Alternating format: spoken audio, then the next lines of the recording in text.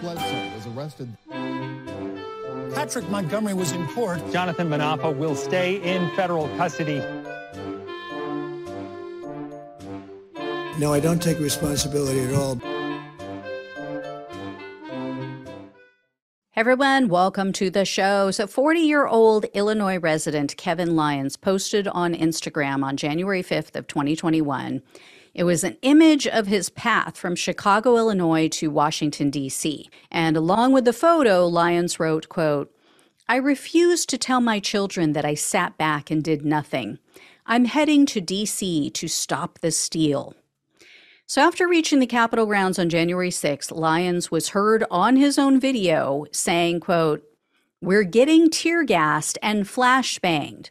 Whoop, there goes a flashbang." So Lyons was undeterred by all of this. He kept moving toward the building, and then he was heard chanting, "Whose house? Our house." And he yelled, quote, "I love the smell of tear gas in the mid-afternoon." And as he and others were approaching the west front stairs of the building, Lyons said, quote, "I guess we're all going to jail." Wow, so prescient. And then he said, quote, "Let's take it."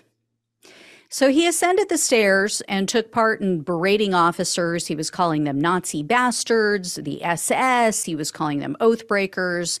A few moments later, Lyons was seen on video. He illegally entered the Capitol. Alarms were blaring at the time, but he continued to chant with the crowd, and he yelled out, quote, "I seek an audience with my representative."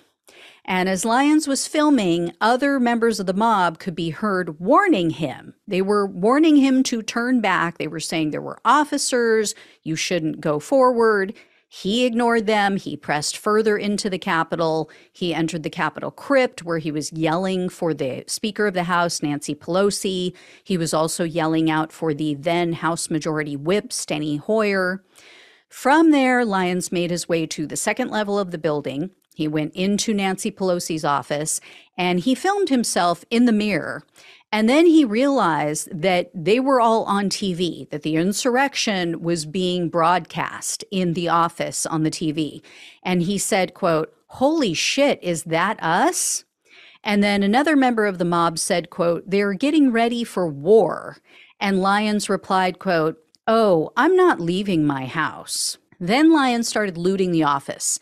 He picked up a staffer's coat and he yelled out to everyone in the office, quote, "Does anyone need a coat?" So then he goes through the pockets and he stole the staffer's wallet, which contained, among other things, the person's driver's license and about $150 in cash. So Lyons then moved into Pelosi's personal office and he held up a pair of monogram boxing gloves and he asked if anyone wanted them. Then he took a framed photo of Nancy Pelosi with deceased Congressman John Lewis, voting rights, civil rights icon, John Lewis. So that was apparently a photo of their very last trip together prior to his passing. So after that, Lyons went to the Capitol Rotunda. He was bragging about being in Pelosi's office, but he did exit the Capitol a short time later because the police came in. They deployed tear gas into that crowd. So Lyons called an Uber. He had an Uber take him back to where he had parked his car, and he allowed the Uber driver to take a photo of him. The picture that the Uber driver took was of him holding up the stolen photo, the framed photo of John Lewis and Nancy Pelosi. So that image became a key piece of evidence against Lyons. Later that night, Lyons then sent a group text to his friends, and he included that photo, again, the stolen framed photo of Pelosi and John Lewis. And along with the photo, he wrote, quote, "I took this off Pelosi's fucking desk. We fucking did it." And quote, "I'm pretty confident I am now a multiple federal felon." So on January 11th of 2021, the FBI interviewed Lyons, and he admitted to being in D.C., but he wouldn't say whether or not he entered the Capitol. Then he started describing a quote-unquote dream that he had. He said in this dream, he was in the Capitol with a mob of people, and he saw people banging on doors and papers being thrown all over the place. So after he gives them this bizarre story, the FBI showed Lyons a screenshot of one of his Instagram posts. And in this Instagram post, he shared a photo of the plaque outside of Pelosi's office. He had taken a picture of it while he was in there, posted it on Instagram. And Lyons tells the FBI agents, quote, "Wow, you guys are pretty good. That was only up for an hour." Then he adds, quote, "I can't guarantee that I posted it." So after talking with the agents for a while, Lyons finally admitted that, yeah, I entered the Capitol, I was in Pelosi's office, but then he claimed the crowd was just too dense. He couldn't escape as he was walking from the ellipse from Trump's speech to the Capitol. The crowd was just so thick, he was too weak to make it out of there.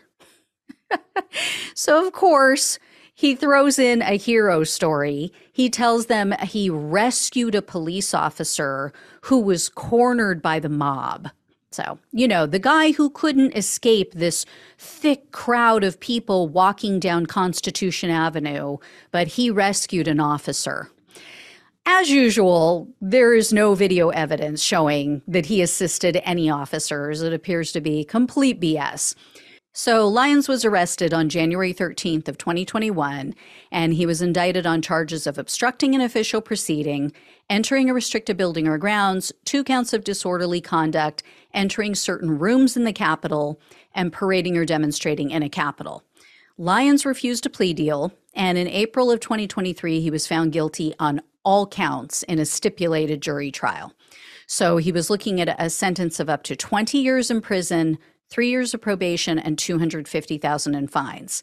The prosecutor, however, requested 56 months in prison, 3 years of probation, and $2,000 in restitution. So this is actually a pretty strong sentencing request, given that this guy wasn't violent, comparatively speaking. Okay. Compared to what they typically ask for, this is a pretty strong request. And the prosecutor explained that he deserved a very lengthy sentence because of his theft and the fact that he never returned the items that he stole. He also was very evasive, as I explained, when he was questioned by the FBI. So surprisingly, Lyons has no serious criminal history, nothing recent. He was arrested for assault when he was 17, but the charges were dismissed. And then in 2014, he was arrested for obstructing an officer. Nothing since then. That case was also dismissed.